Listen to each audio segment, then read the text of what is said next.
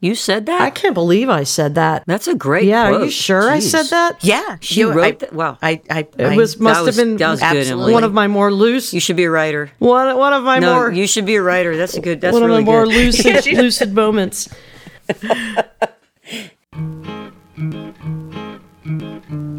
From the TED Audio Collective, this is Design Matters with Debbie Millman.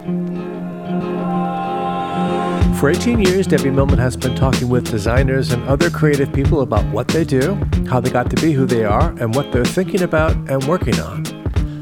On this episode, the Indigo Girls talk about their long career in music and the obstacles that are still there.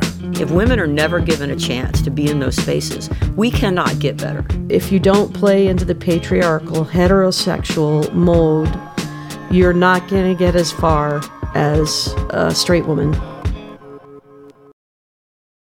Amy, Ray, and Emily Saliers met in elementary school, but they didn't really get to know each other until high school when they started performing music together. They both went off to separate colleges, and then they started playing together again and decided to call themselves the Indigo Girls. Their first full-length album came out in 1987, and they have been making music together ever since. They have each done a lot of different things on their own, but their extraordinary creative collaboration has endured. They join me now to talk about it and all the wondrous things they're doing. Amy and Emily, welcome to Design Matters. Thank you. Thank you. It's good to be here. Yeah, we're excited about this.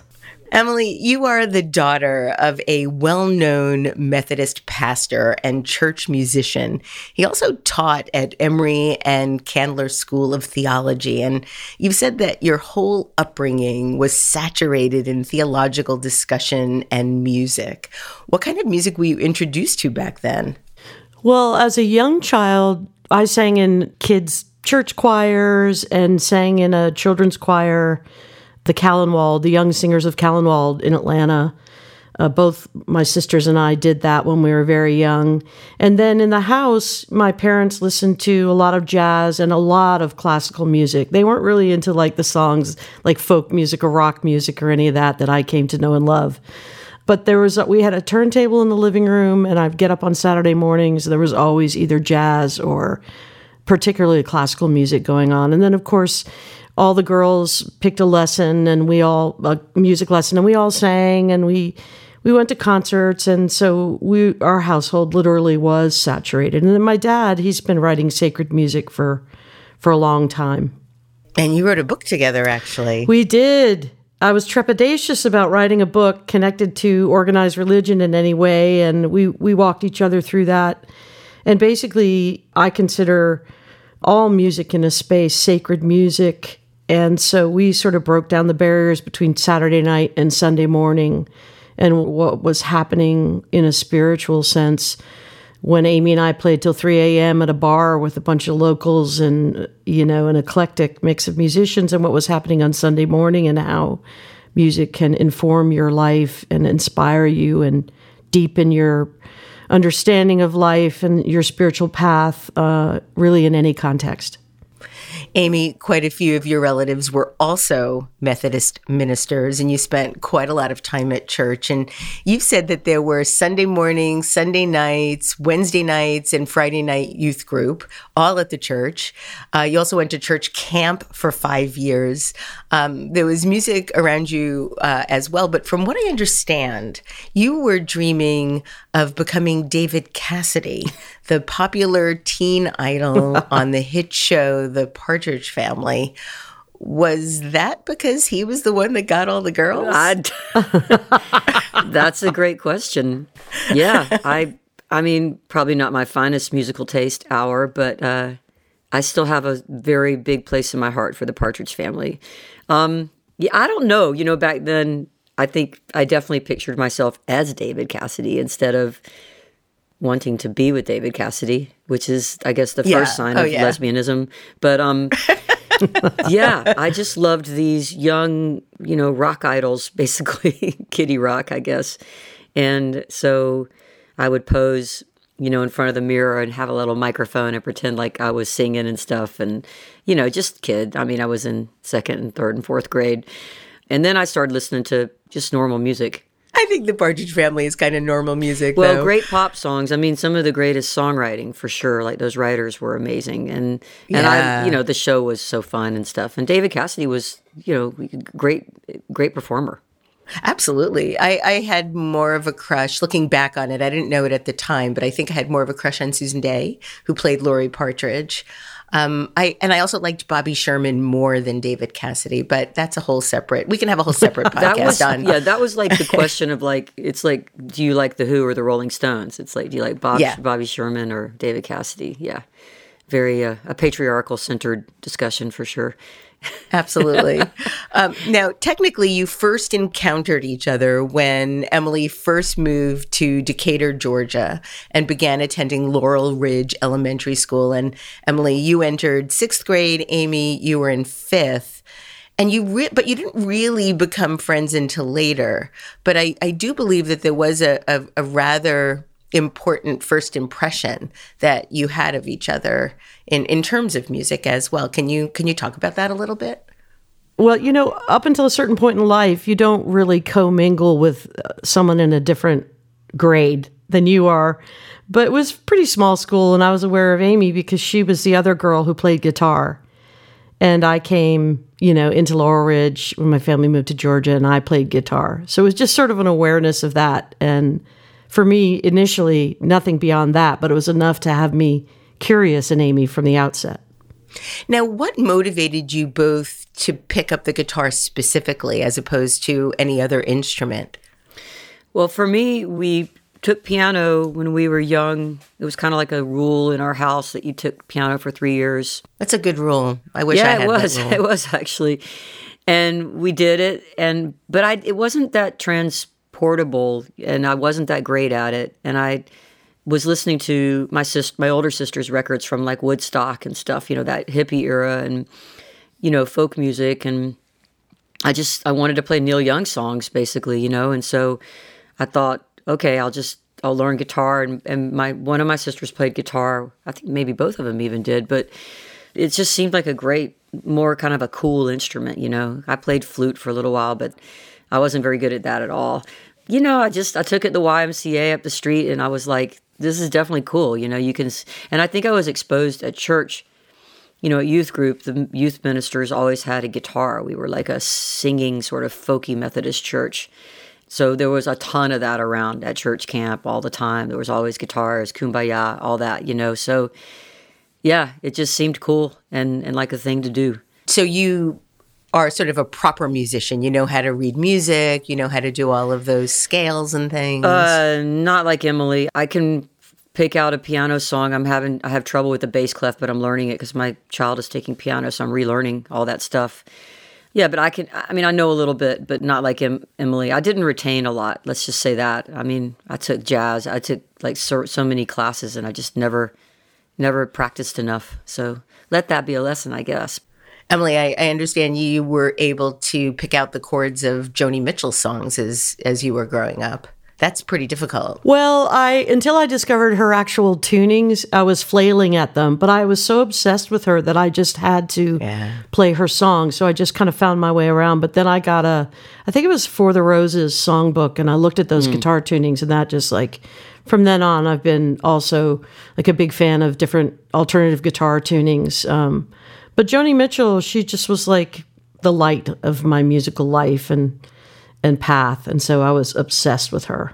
Yeah, I still am. All these years later, I still am. And I'm so happy that she's getting so much of the acclaim she deserves. I think she's one of, if not the best singer-songwriter of the 20th century. I agree with you. Anyway, your older siblings were in school together, and they were in some plays and musicals, and at 15 and 16 years old, you found yourself in chorus together.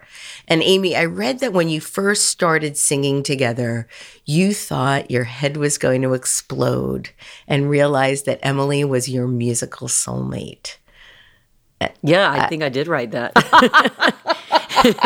Debbie, you love that, don't you? You're like smiling so big. I just, when I read, and that you were inconsolable. I read that as well, that you were inconsolable. I was like, this is it for me. I found my path.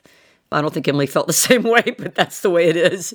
I mean, and I was a year younger too, so I was very like in awe of the older person. And Emily disputes this, but she was very popular in high school, and maybe I have a romanticized vision, but she disputes that. But there was a certain magnetism already, and so I was like, whoa. And the sound of harmony and someone that could just sing harmony to anything.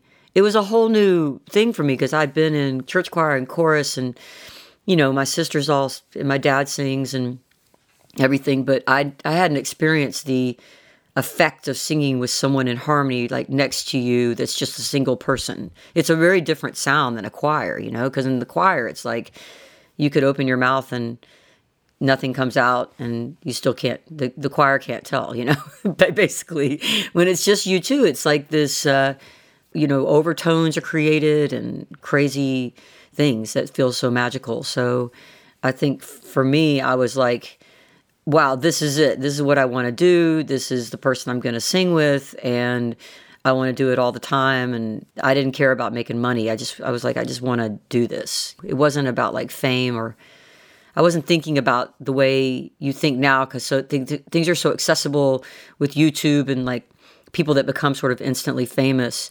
And at the time, we didn't have any of that. So I was just, all I could think about was every day I want to do this. Like that was the important thing, right? Which I think is good, because look at where we are. I think it's good to have that perspective of something that you just love. That was my response. You're accurate. I don't know where you get your info, but it's good.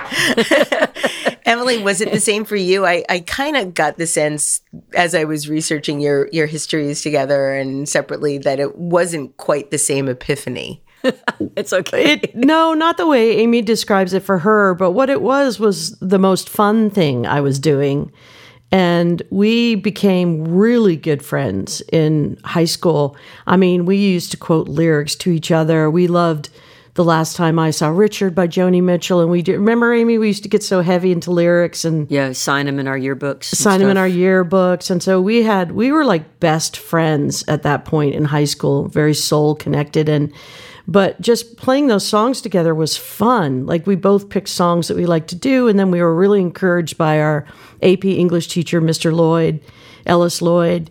And so he set us up with like, well, why don't you learn some songs and you can play for the class? And so, but I have never in my life she's so in touch, like with what's going on, and she has a vision for things, and she always knew what to play next and kind of what to do. And I mean, I'm not trying to be self-deprecating, but I'm a little bit head in the clouds, just trying to figure out what's going on around me. And so for me, it was just like, wow, this is really, really fun.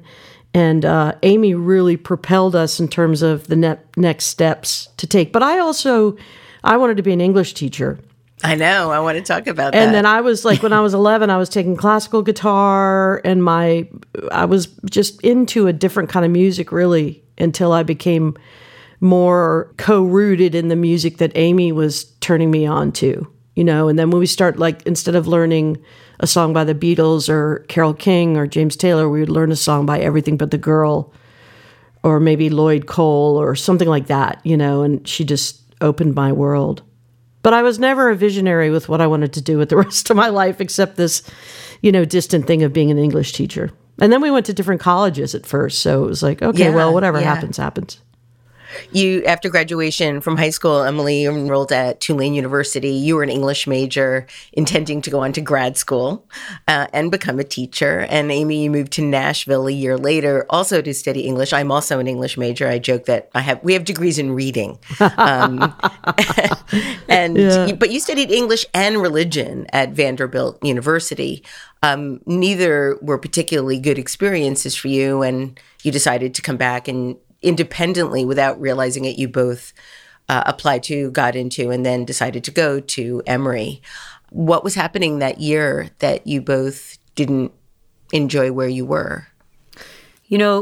Emily was a freshman at Tulane, and I was a senior in high school, so I just remember going to see Emily and playing some together on Bourbon Street, and it seemed like a pretty amazing environment. So I was psyched to go to college, and my sister had gone to Vanderbilt in Nashville too, and she had worked at this cool record store, and And I was really, looked up to my sister. And when she was at Vandy, she lived in the philosophy dorm, and everybody played Dungeons and Dragons and listened to cool music. And I was like, that's where I want to go to school, But I got up there and I got a job at that record store. It was called The Great Escape, walking in my sister's footprints. And it had just shifted so quickly from the school that would have Black Flag come play a concert to like everything's all about sororities and fraternities and toned and like polite society and very kind of racist. And it was like the Reagan era was starting. And I just was like, you could either be like a completely like stoned out person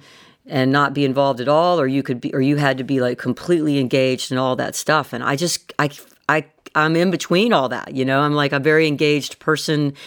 I love student government. I love being an organizer and I love all that stuff. But it was so heavy-handed in the sort of the elite society kind of moneyed way that there was a big division between, the international students and the other students and the rich students and the poor students and sororities and non-sororities. So I had a girlfriend. I had fallen in love my senior year in high school. She was at UGA. We were constantly having trouble. She didn't really want to be gay. I was like thoroughly gay. And I was very I hated myself. I was so self-loathing and I was so depressed and just like, I hated myself. I wanted to be anyone but who I was. But I'm also constantly tempted by all these fun things like working at the record store and playing music and playing racquetball. And so I was like a weird combination of things and my head was spinning and I couldn't make it work, And I was like, I just got to leave this place. Because there's too many. My favorite things were like, honestly, my religion classes were amazing. My English classes were amazing. I had a therapist that I discovered who helped me out of a really dark time. And I loved working at that record store so much. All that stuff was not enough to keep me even keeled. And I was like, I got to go home to Atlanta and just be around my family, be in a scene where at least I feel like somewhat tethered to something, to save me. So I did it, and at that, and Emily was, I'm not sure what her battle was, but then I found she was coming back to Emory too. And I was like, yes, we can continue doing our music. So it was a good thing in that way. What was the source of your depression at the time? I know that with your parents being so super conservative, you've written about, and I'm only going to use this word because this is the word that I read and found in my research that you said that your parents were destroyed by having 3 gay kids in one family. You had come out, your 2 sisters are also gay, and I hate to. It's so hard now because my dad's passed away. My mom is so amazing, and they were both. Even before my dad died 8 years ago, he had come around to the place where you couldn't love gay people any more than they do. It's amazing what happened. But they were destroyed in this way where we were so close and raised to be very community-minded and generous, and there were so many good values instilled in us. Yet this one thing was so in opposition to their faith and everything they believed in, and they just couldn't picture it. And their friends rejected them in the church. It was a very long road for them to get by. So, I felt like not only they were destroyed and like not happy for us, they were scared for what would happen to us. They were scared that they had done something wrong when they raised us because they were taught that what we are was a perversion. So there was so much fear that it became anger.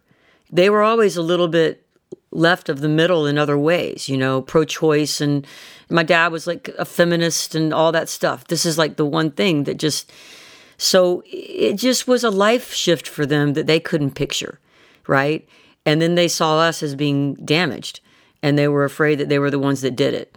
And I think they had to come around to realize that it's not damage, it's just another existence that's beautiful as everything else. But that kind of society thing, and when you have self-loathing yourself, it's a recipe for a lot of terrible times and ways that just reiterate how you already feel.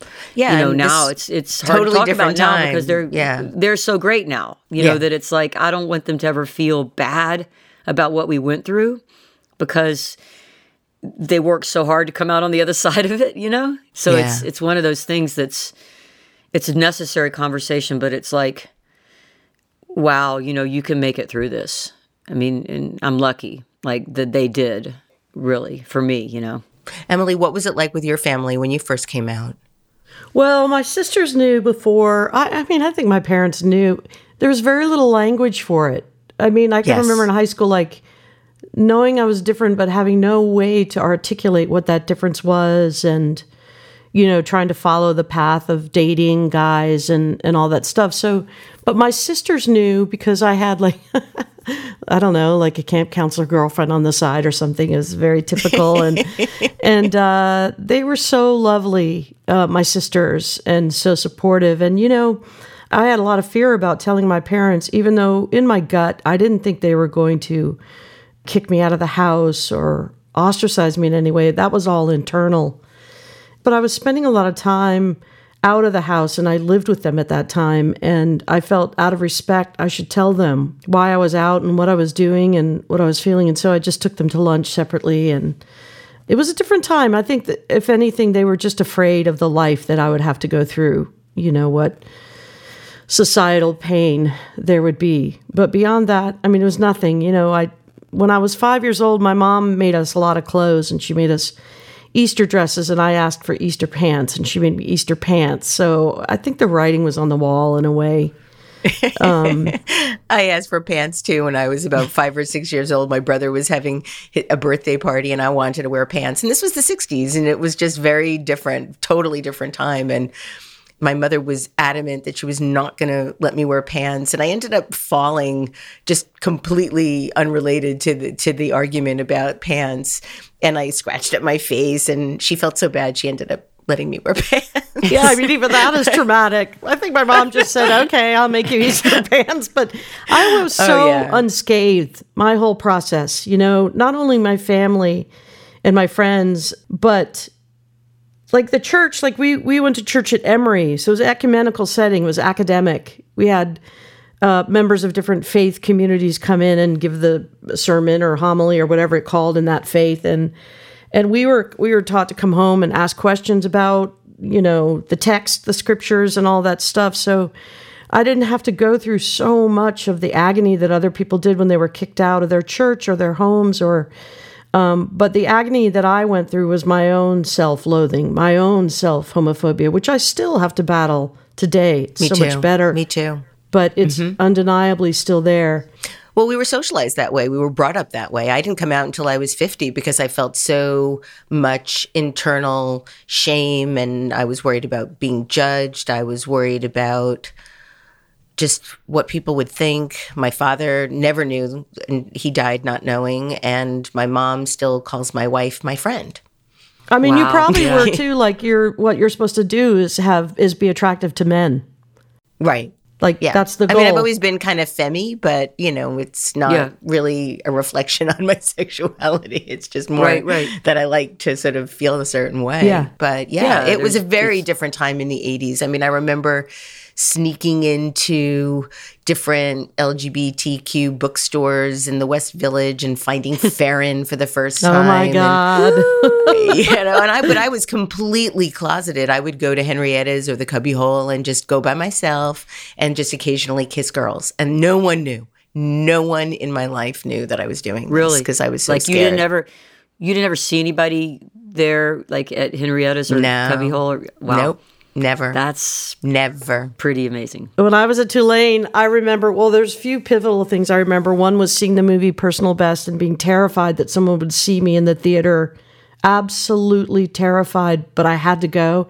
And the other was Chris Williamson, and Vicki Randall was in her band back then, and they came and played a show at Tulane, and I sat there also terrified, not knowing why I was terrified, like trying to tear down the band in my mind in some way because I didn't know what was going on with me. And looking back, it's like, oh my goodness, was that transparent or what? Yeah, no, I know. I have so much compassion for that little baby dyke that was so afraid to just be who she was and ended up, spending the first 50 years of her life sort of tortured by it. It's been 10 years now otherwise. So there's thankfully a happier ending to that, or a happier mid-story. But can you find moments in that time, now I'm interviewing you. No, that's fine. Can you find moments in that time, though, where you can remember some happiness of that, like some thrill of like if you were, I can just picture New York at that time too. If you were at the cubbyhole and like there was like a thrill, like do you remember like those moments of happiness though when you felt some liberation? Like do you have any of that? Yeah, I mean, I knew that there was a feeling that I felt of being home, of being that I can't really explain it more than that. But now, 10 years into this new chapter, I can say I really understand what pride means because you feel proud of being who you are as opposed to ashamed. But yeah, the thrilling moments for me were discovering like the Anne Bannon novels and buying them all, which is pulp lesbian fiction for those that might be listening and not aware of who Anne Bannon is. And I would go back to my apartment, which I shared with a married couple, and I would go under my covers with a flashlight and I would read these books. And then I found On Our Backs, and then I found Off Our Backs, and then I found Jeb. And, I'd find all of these sort of little amulets that I would, and I still have to this day. I still have my original copy of The Joy of Lesbian Sex, which I got in the 80s before I even had anything major in my life, but whatever. This is getting to be TMI, but I Not did for us. those private moments, they were moments of real joy. And they were very private. And, now I can, talk about it and share those things. I was talking to my friend Wendy McNaughton years ago about this. And she's like, oh, my God, you should create a little baby dyke museum. Because I have all these things still, Little breadcrumbs that were your path to who you are. Remember when if you were subscribed to a magazine that would come in a brown paper cover? I remember that, like the secrecy of it all. Yeah. And crazy, right? and I remember hiding these books and putting them behind other books and backwards and, just because I was so worried. But, one thing I do want to ask you, and I know that you've been asked this a million times, but just for the two people in the universe that might not be aware, as I was preparing for the interview, I can't tell you how many times the question came up about whether or not you'd ever been a couple. And my favorite perspective on this came from an interview that you did on NPR. And the interviewer stated that she was constantly surprised by the number of people who assumed that the two of you must have dated each other at least once in your lifetimes. And I know that this is not true. You've always been best friends.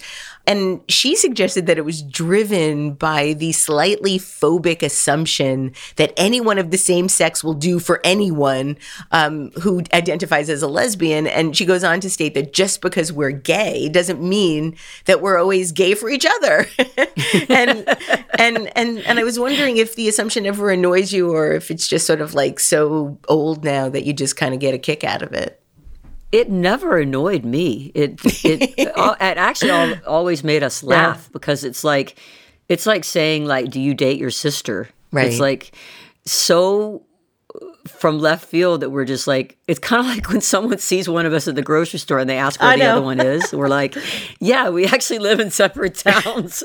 Like, it's cute because I guess we're so like together in everything that we do. Indigo Girls, there's just like two spots and it's always going to be us on the same sides that you can't adjust your vision, But I swear, when you see the Backstreet Boys, you're not like, where are the other band members, Well, speak for yourself. But yeah, I don't know how Emily feels about it. No, I feel the exact same way. And I mean, I don't get them anymore, but I used to get the questions if someone see me in the grocery store, where's Amy? I'm like, I don't know. I don't know where Amy is.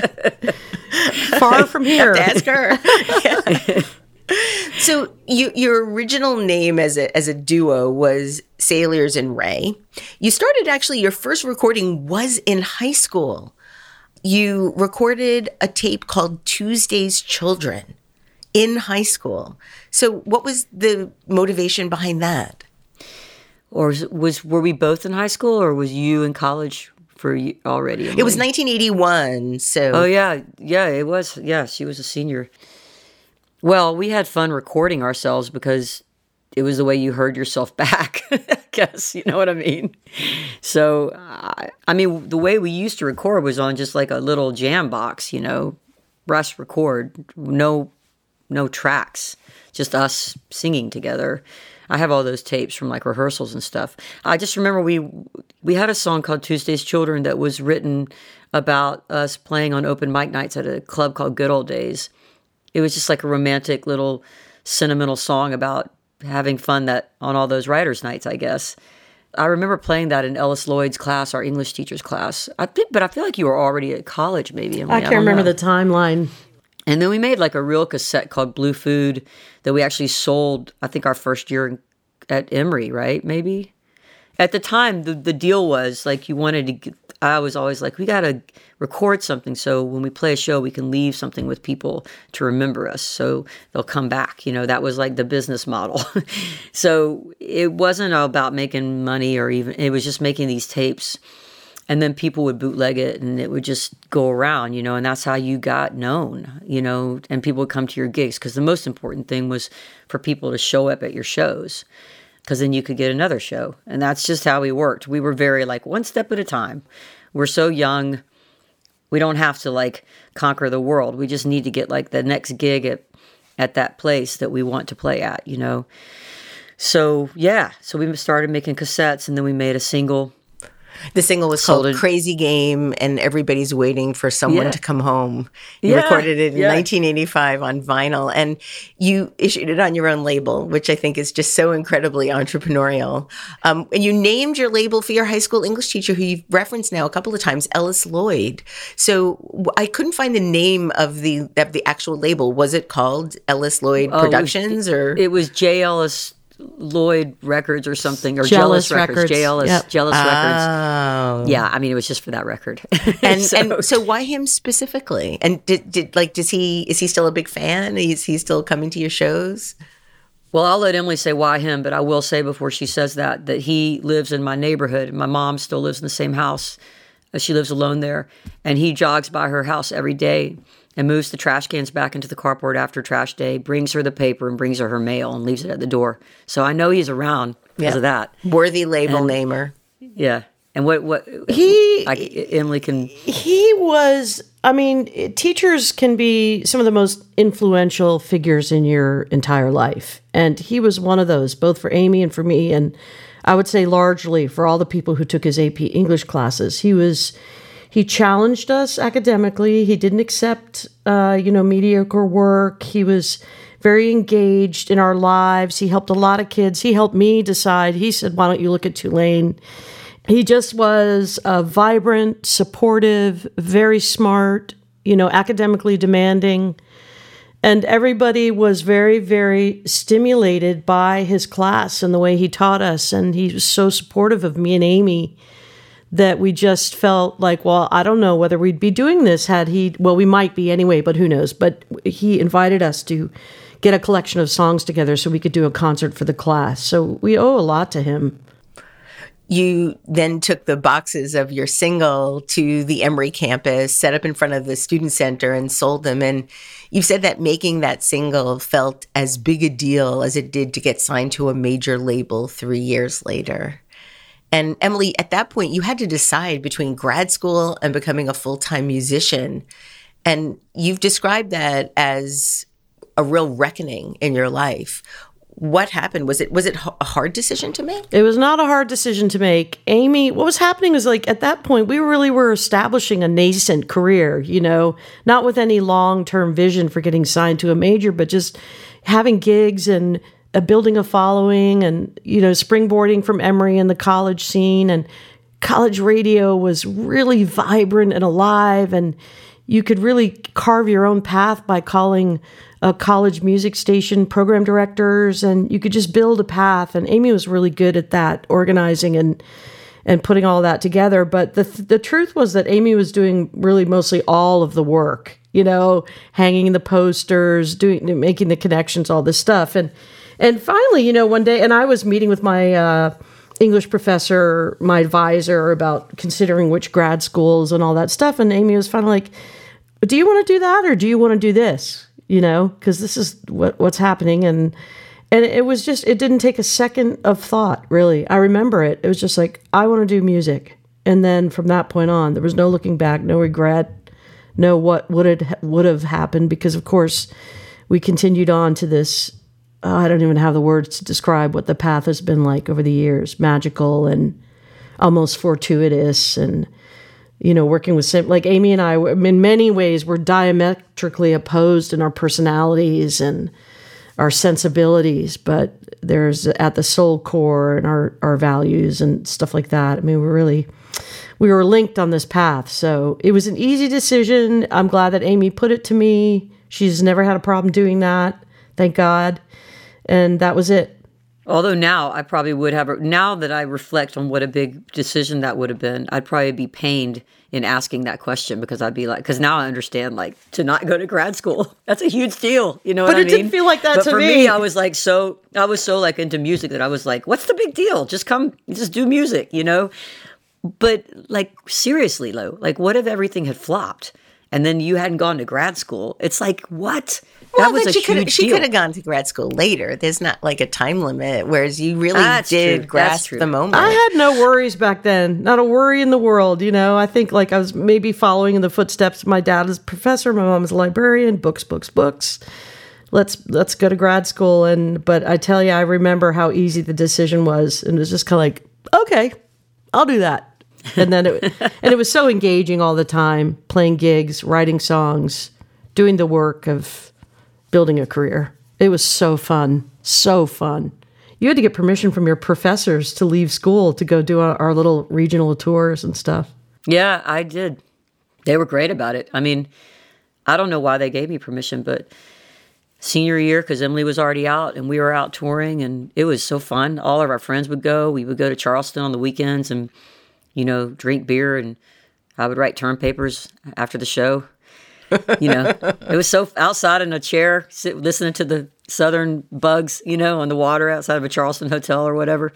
Yeah, life was good. Yeah, we slept on floors. We stayed at Amy's sister's and her girlfriend's house and slept on the floor, and nothing ever felt like paying dues, It's inconceivable that we would share a hotel room now, but we were sharing hotel rooms, and it was so innocent and just pure fun. And I really do believe that we have not strayed far from the purity of what we do together and what motivates us. So it was a great beginning. And also Amy's dad loaned us the money to make the single. He was so supportive. Yeah.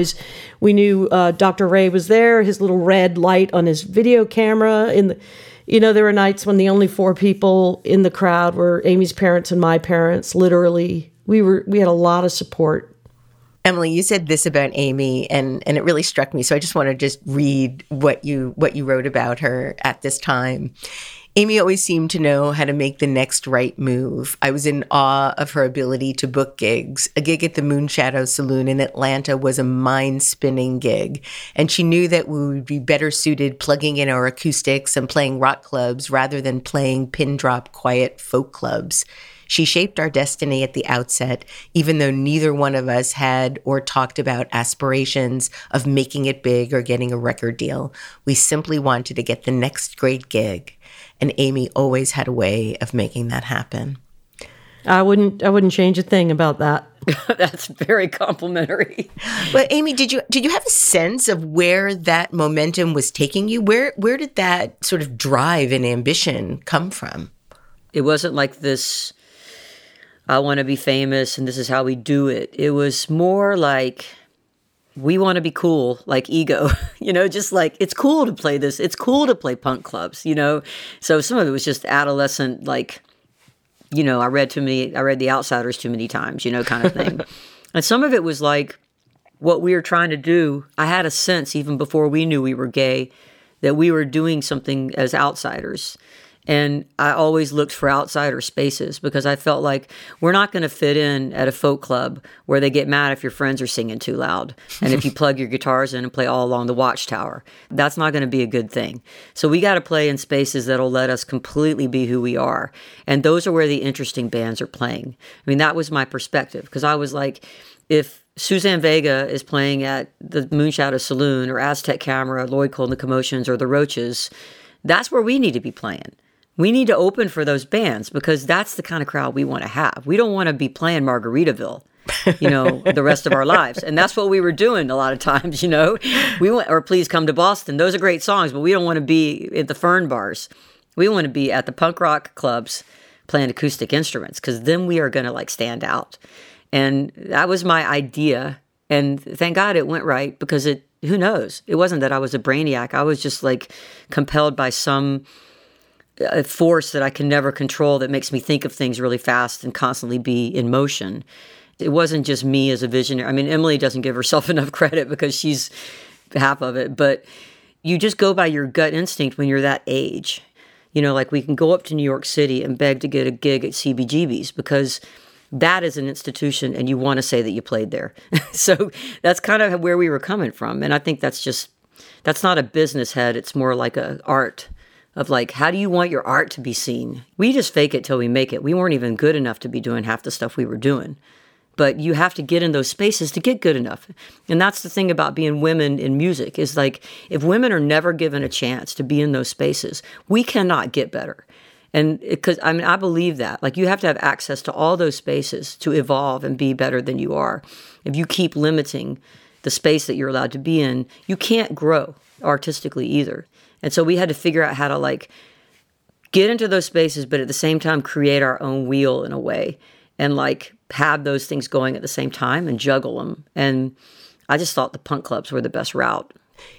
I want to talk a little bit about the way in which you sort of make music because you don't write together. You've written a few songs together, but you primarily are separate writers. You write your own songs, you sing them together. Was that something that just happened organically? Did you try to write songs together and then found that you were better independently? How does that work? I don't remember trying to write songs together early on. We just always, writing songs is a very vulnerable thing. And Amy had her way of expressing herself and I had my way. And we used different chord vocabularies and we might have had different influences. And we didn't give a lot of thought to should we try to write our songs together? We just fell into the natural way of doing things. Luckily, what we have always been able to do is arrange our songs together. Writing is a little bit oil and water for us, but arranging is not. So it was very organic and inspiring. And we kind of have boundaries too, whoever writes the song gets the last word in the arrangement. So if something really doesn't feel good, but we do a lot of trying things too. And I'm kind of bouncing ahead to when we prepare for an album or when we're arranging stuff. But yeah, we thought differently, expressed ourselves differently. We wanted to write alone. It was just absolutely the organic way that we came to things and still do. You recorded your first full-length LP, Strange Fire, in 1987. And by this time, you'd gone from Saliers and Ray to B-Band to choosing the name Indigo Girls. And I've read over and over and over again that you picked out a word you thought was cool from the dictionary.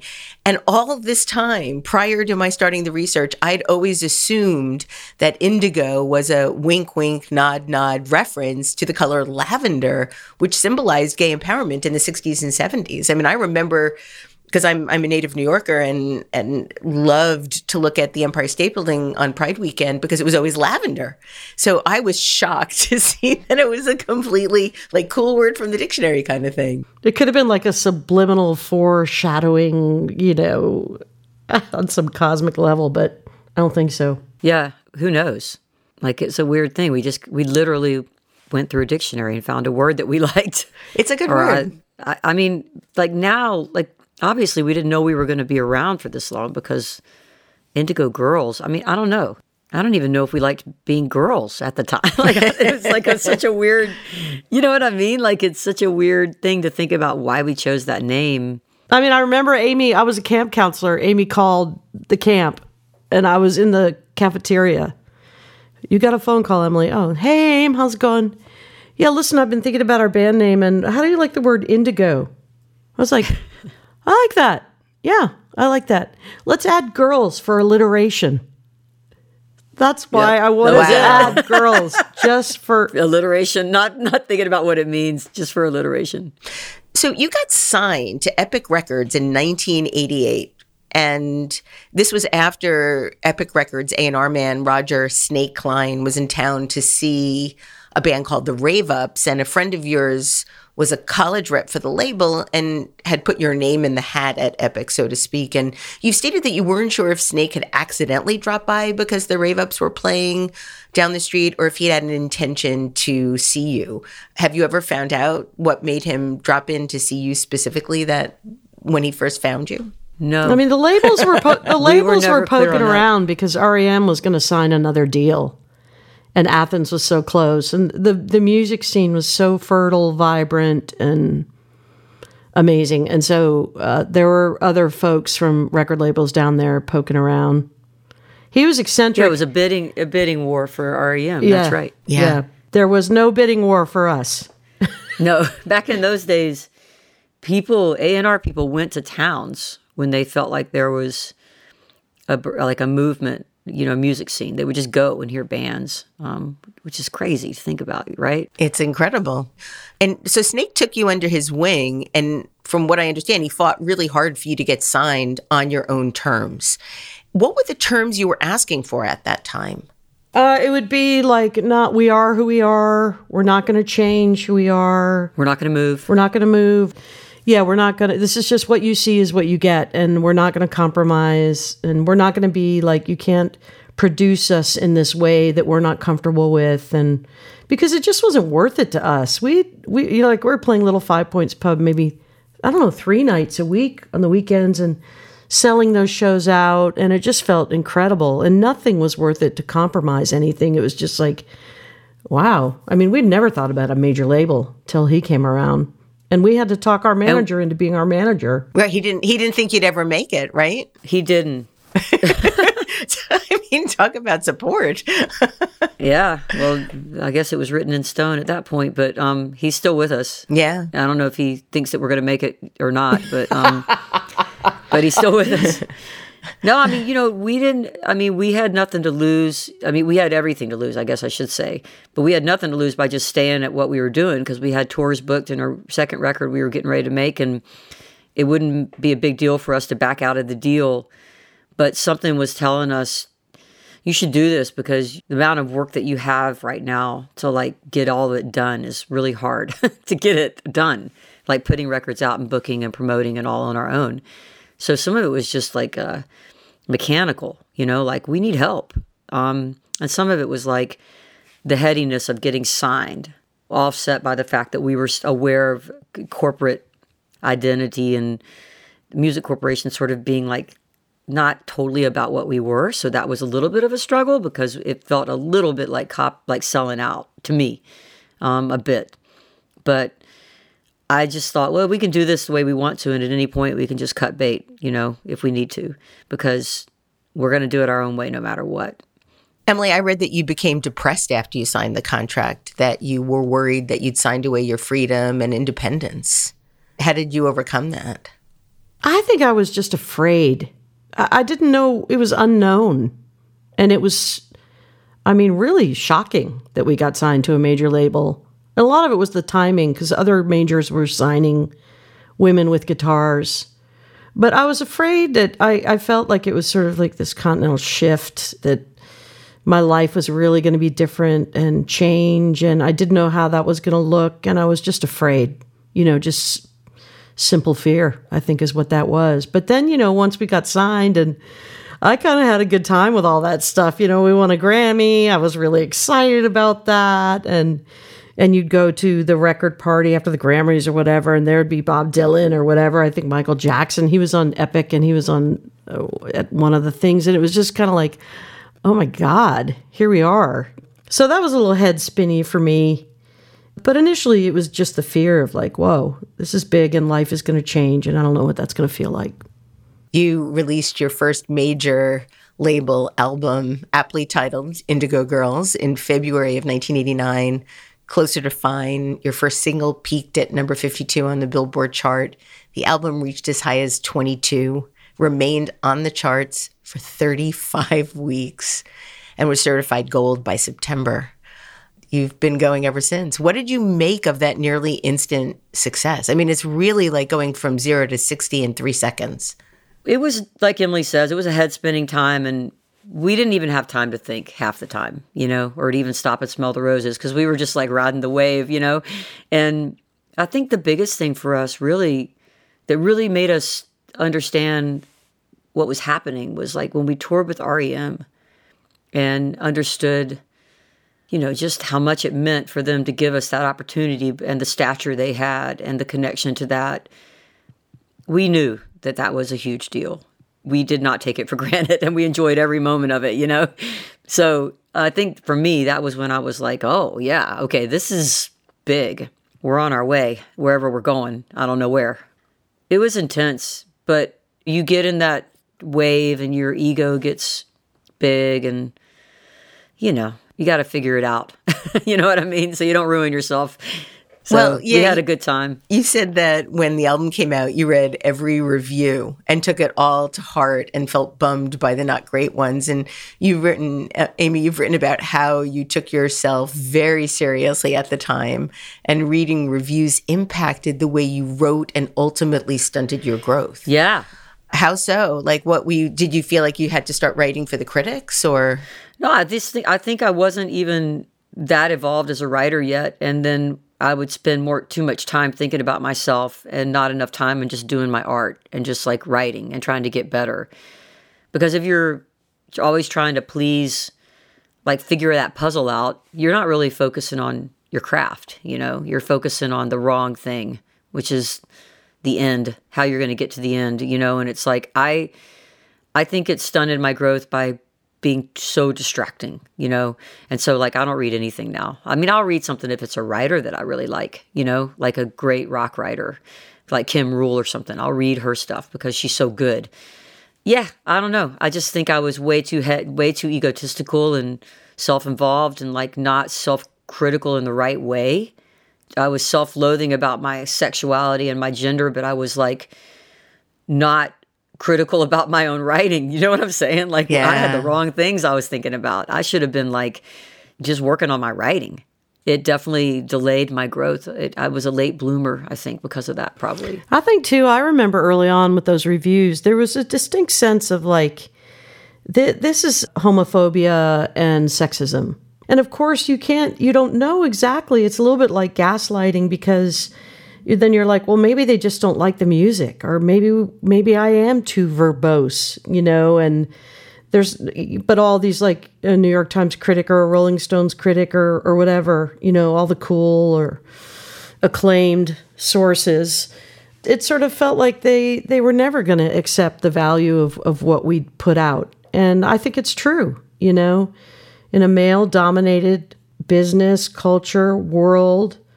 If you're not in part of the binary patriarchy, you're attractive to men, they can sexualize you, they can relate to you as a woman who's inferior and play up on that, then you're not on the same level playing field as other people. And that's just a fact, And that always felt bad. It felt bad going into radio stations, not only because all that talk was such bullshit with DJs, on morning shows. And it was just like so vapid, so empty and endless. We had to keep doing that as long as they were playing us on the radio. We had to go do all these radio shows. And I'm not saying that I am not grateful for the exposure we got in the end to grow our following, but that sexism, that homophobia, that walking into those male DJs and they can't relate to us, and that palpable, visceral feeling of that, it sucked. I still believe that if you don't play into the patriarchal, heterosexual mode, hierarchical, you're not going to get as far as a straight woman. You've had a 35-year career. You've recorded 16 studio albums, 7 of which were certified gold, 4 certified platinum, 1 double platinum. You've toured all over the world to sold-out shows and sold over 15 million albums. You now have your own record labels, record entirely on your own terms. You're gay icons, role models. You're both happily married. You have children. You released the critically acclaimed album Look Long in 2020 and have new work on the way, which I want to talk to you about. But what haven't you done that you still want to do? Maybe a collaboration with Outkast. Yeah. Really? I still want to do that. Okay. I mean, Atlanta. Let's put it out there. Well, that'll never happen probably, but ever since I heard them, I was like, oh my God, it would be so great to do an Indigo Girls Outkast collaboration. So why Outkast? Like what's I just love them, and they're home people. Brilliant. They're from Just here. Brilliant. Yeah. But in terms of things that we haven't done yet that would be cool to do, like a lot of times they come to us. For instance, playing with symphonies. Like before we played with symphonies, I don't remember thinking, I want to start playing with symphonies across the country. And then we were invited into this world. I know that certain artists, like Nancy Griffith had the Blue Moon Orchestra and so on, but that was just a really, really great thing. And then playing on the Lilith Fair was a real shot in the arm to our career at that time. And for me, quite inspiring. And then there's this film coming out, Glitter and Doom, that's an independent film that the writers just came to us and said, we want to use Indigo Girls music for this. And that came out of nowhere. And then we have this brilliant filmmaker who's working on a documentary about us, and that came out of nowhere. So all these things keep presenting themselves to us. But for me personally, I'm working on 2 different musicals. So it's become a new sort of dream of mine to have that come to fruition on a stage. You also have your activism. I want to talk a little bit about that. It seems like your activism has always been intertwined with your music. In 1993, you co-founded the nonprofit Honor the Earth, which is dedicated to Indigenous environmental justice and green energy solutions. And you've provided more than $3 million in grants to over 200 Native American communities. What first motivated you to create this effort? We had seen the great Native activist Winona LaDuke at an Earth Day show, honestly. And we were backstage telling her how amazing she was because she really spun. We had never heard her talk. We heard Winona speak and we were just like, oh, okay. Like this is what we want to do for the environmental work that we do, because this is the lens we need to see everything through. And we just talked to her and we started scheming. And what grew out of that was Honor the Earth, which was really co-founded by women from the Indigenous Women's Network, some leaders from the Seventh Generation Fund, and I believe some people that are now in the Indigenous Environmental Network were involved. And we basically just had leaders from different communities who created a board. And we basically just built this organization that would do what our part of it was to kind of build bridges between non-Native and Native communities by playing tours and shows that were all geared around Honor the Earth and the issues. So we would do like a regional tour that focused on like a nuclear waste issue, or we would do issues around salmon in the Northwest and water quality issues and toxic waste and cultural sustainability and sacred site work. And all of that went on for years and years, and the tours would go into these different areas, and we would have kind of cross-pollination with Native artists and white artists and other people of color that were working on the same issues, maybe around like toxic waste dumps in their neighborhoods and stuff like that. So it's basically, for us, has been the model that we learned to do all of our activism through. So once we met these Native leaders, they became our mentors. And we learned how to do grassroots activism with everything from queer issues, feminism, death penalty work, immigration, just anything that we do. We always have that lens of like, how do you do community-based organizing? Before that, we did like benefits for, homeless projects and women's shelters and a lot of like feeding the community kind of things, during the height of HIV when we were just starting out. We did, we would do the Meals on Wheels type stuff and things like that too. So we've always been interested in it, but I think the Native mentorship gave us a structure, that we understood to be effective. I was really intrigued by you stating that you could no longer see environmentalism except through the lens of Indigenous communities. How did you come to that realization? Well, the Indigenous communities do not separate, these are air quotation marks, nature it's not separate from their lives. I mean, the indigenous communities that have the wisdom for how to continue to protect and nurture the earth are completely connected to everything. So earth and spirituality and vision and ancestry and future generations and all those things are completely organically combined together, for lack of a better way to describe it. Where it's like, other communities, we compartmentalize things, or we don't, because we're so removed from, say, feeding from the earth or collecting the wild rice, the manumin that the tribes from that sort of upper Midwest part of North America, and the sustenance economies and all those things where, a lot of us, we go to a grocery store and it's all wrapped up and we're so removed from that. But the completely holistic, organic, living way of indigenous peoples, it's really the only way you can look at a protection of the earth and gratitude to the earth, and is to be connected in that way. And also, let us who do not live in those communities listen to and learn from those communities. Let us be allies. Let us not go in and say, we're going to do this here and we can make these changes and it's all going to come from the government, or we'll, this political movement, it's like, tell us what we don't know and show us how we can be allies and what we can take back to our own ways of life, separated from your more completely integrated lives. And what we realized, I think, too, is that, when you look at resources that we've draw from the earth, nuclear, uranium mining and coal mining, and the way we use water and the hydroelectric dams and all this, just really so many resources ends up ironically to be on native land. I mean, it's all native land in the United States, but you know what I'm saying? So it's like, it's kind of the way any communities of color end up being impacted just far more by our energy consumption and affected more by climate change. And so it's like, that's who you listen to then. You listen to them because they're being affected by it, and they shouldn't be. It's just the same old thing, communities that are disenfranchised, yet these people that we've worked with are so powerful and they're so brilliant and they're strategizing about how they do these movements are just, it's kind of like the way Black Lives Matter was so transformative. I mean, these are transformative people that know how to organize. And it's like, why wouldn't you listen to them? So I think like for us, it was, just the moment of like realization that really steered our whole lives.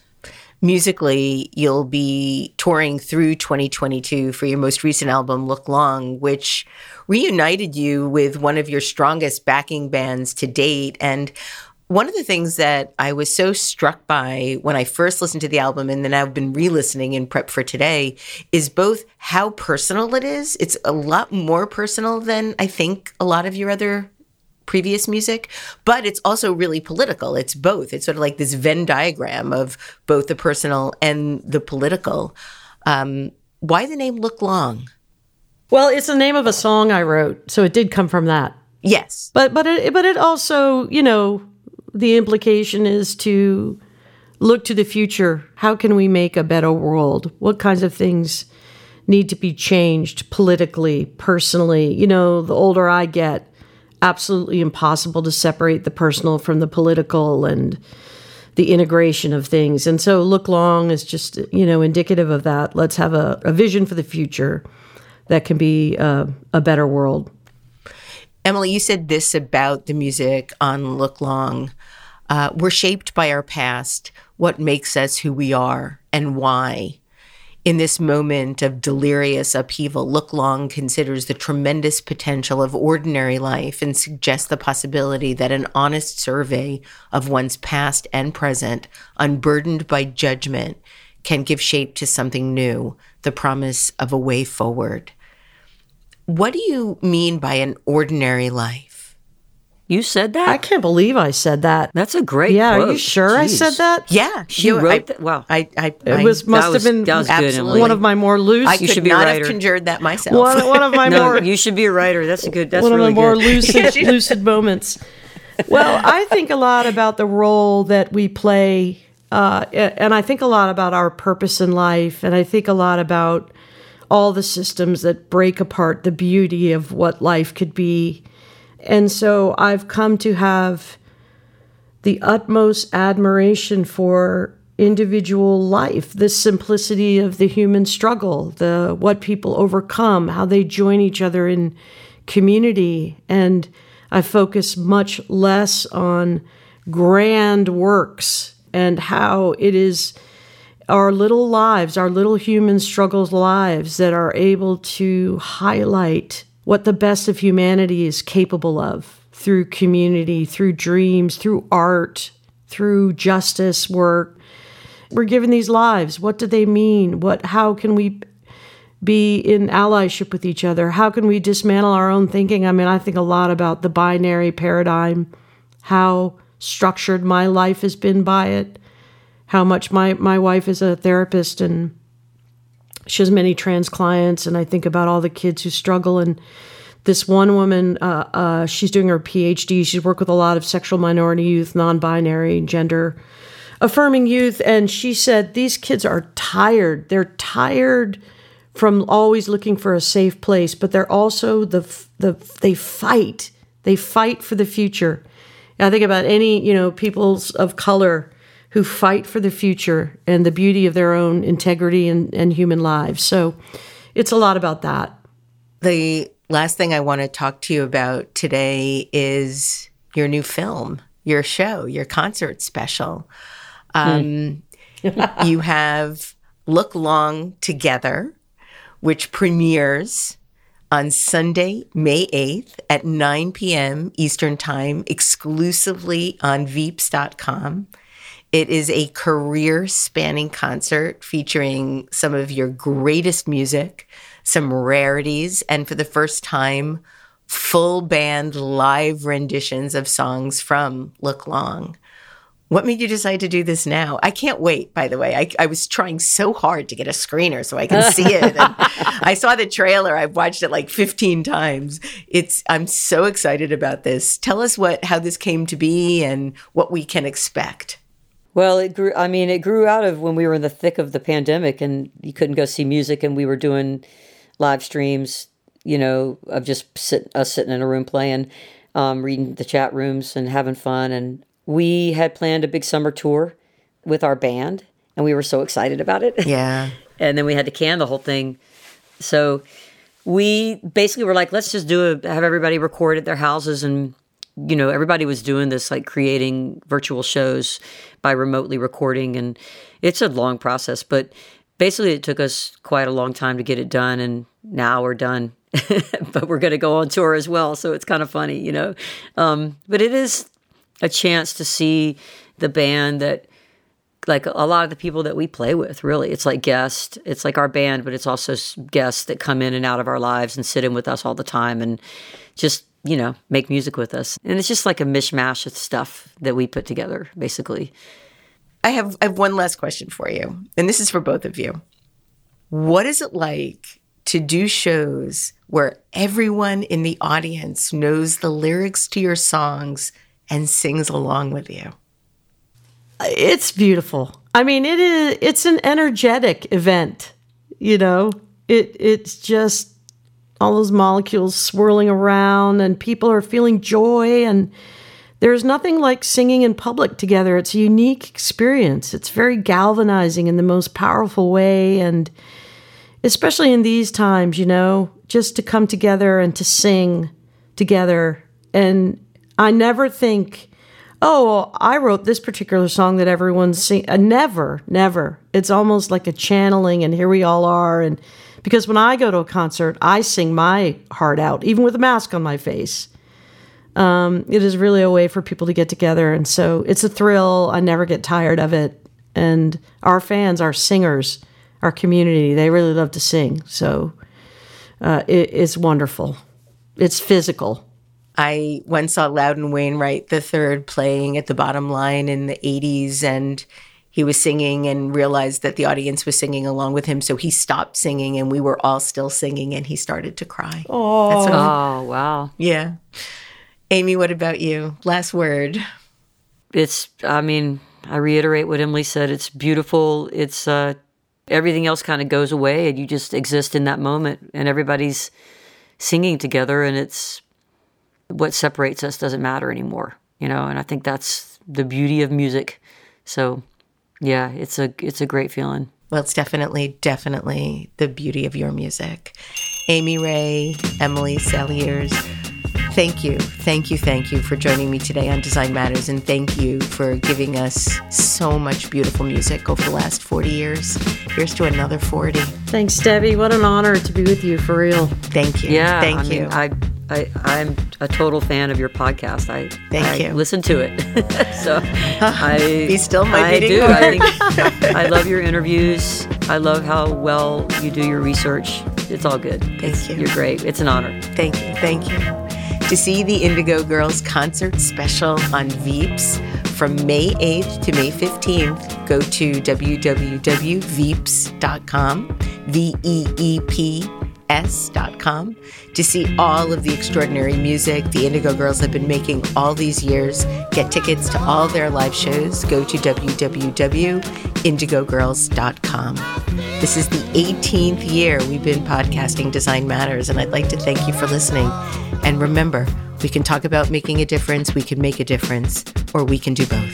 I'm Debbie Millman, and I look forward to talking with you again soon.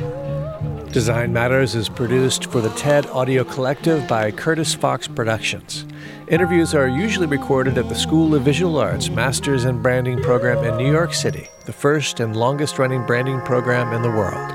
The editor-in-chief of Design Matters Media is Emily Weiland.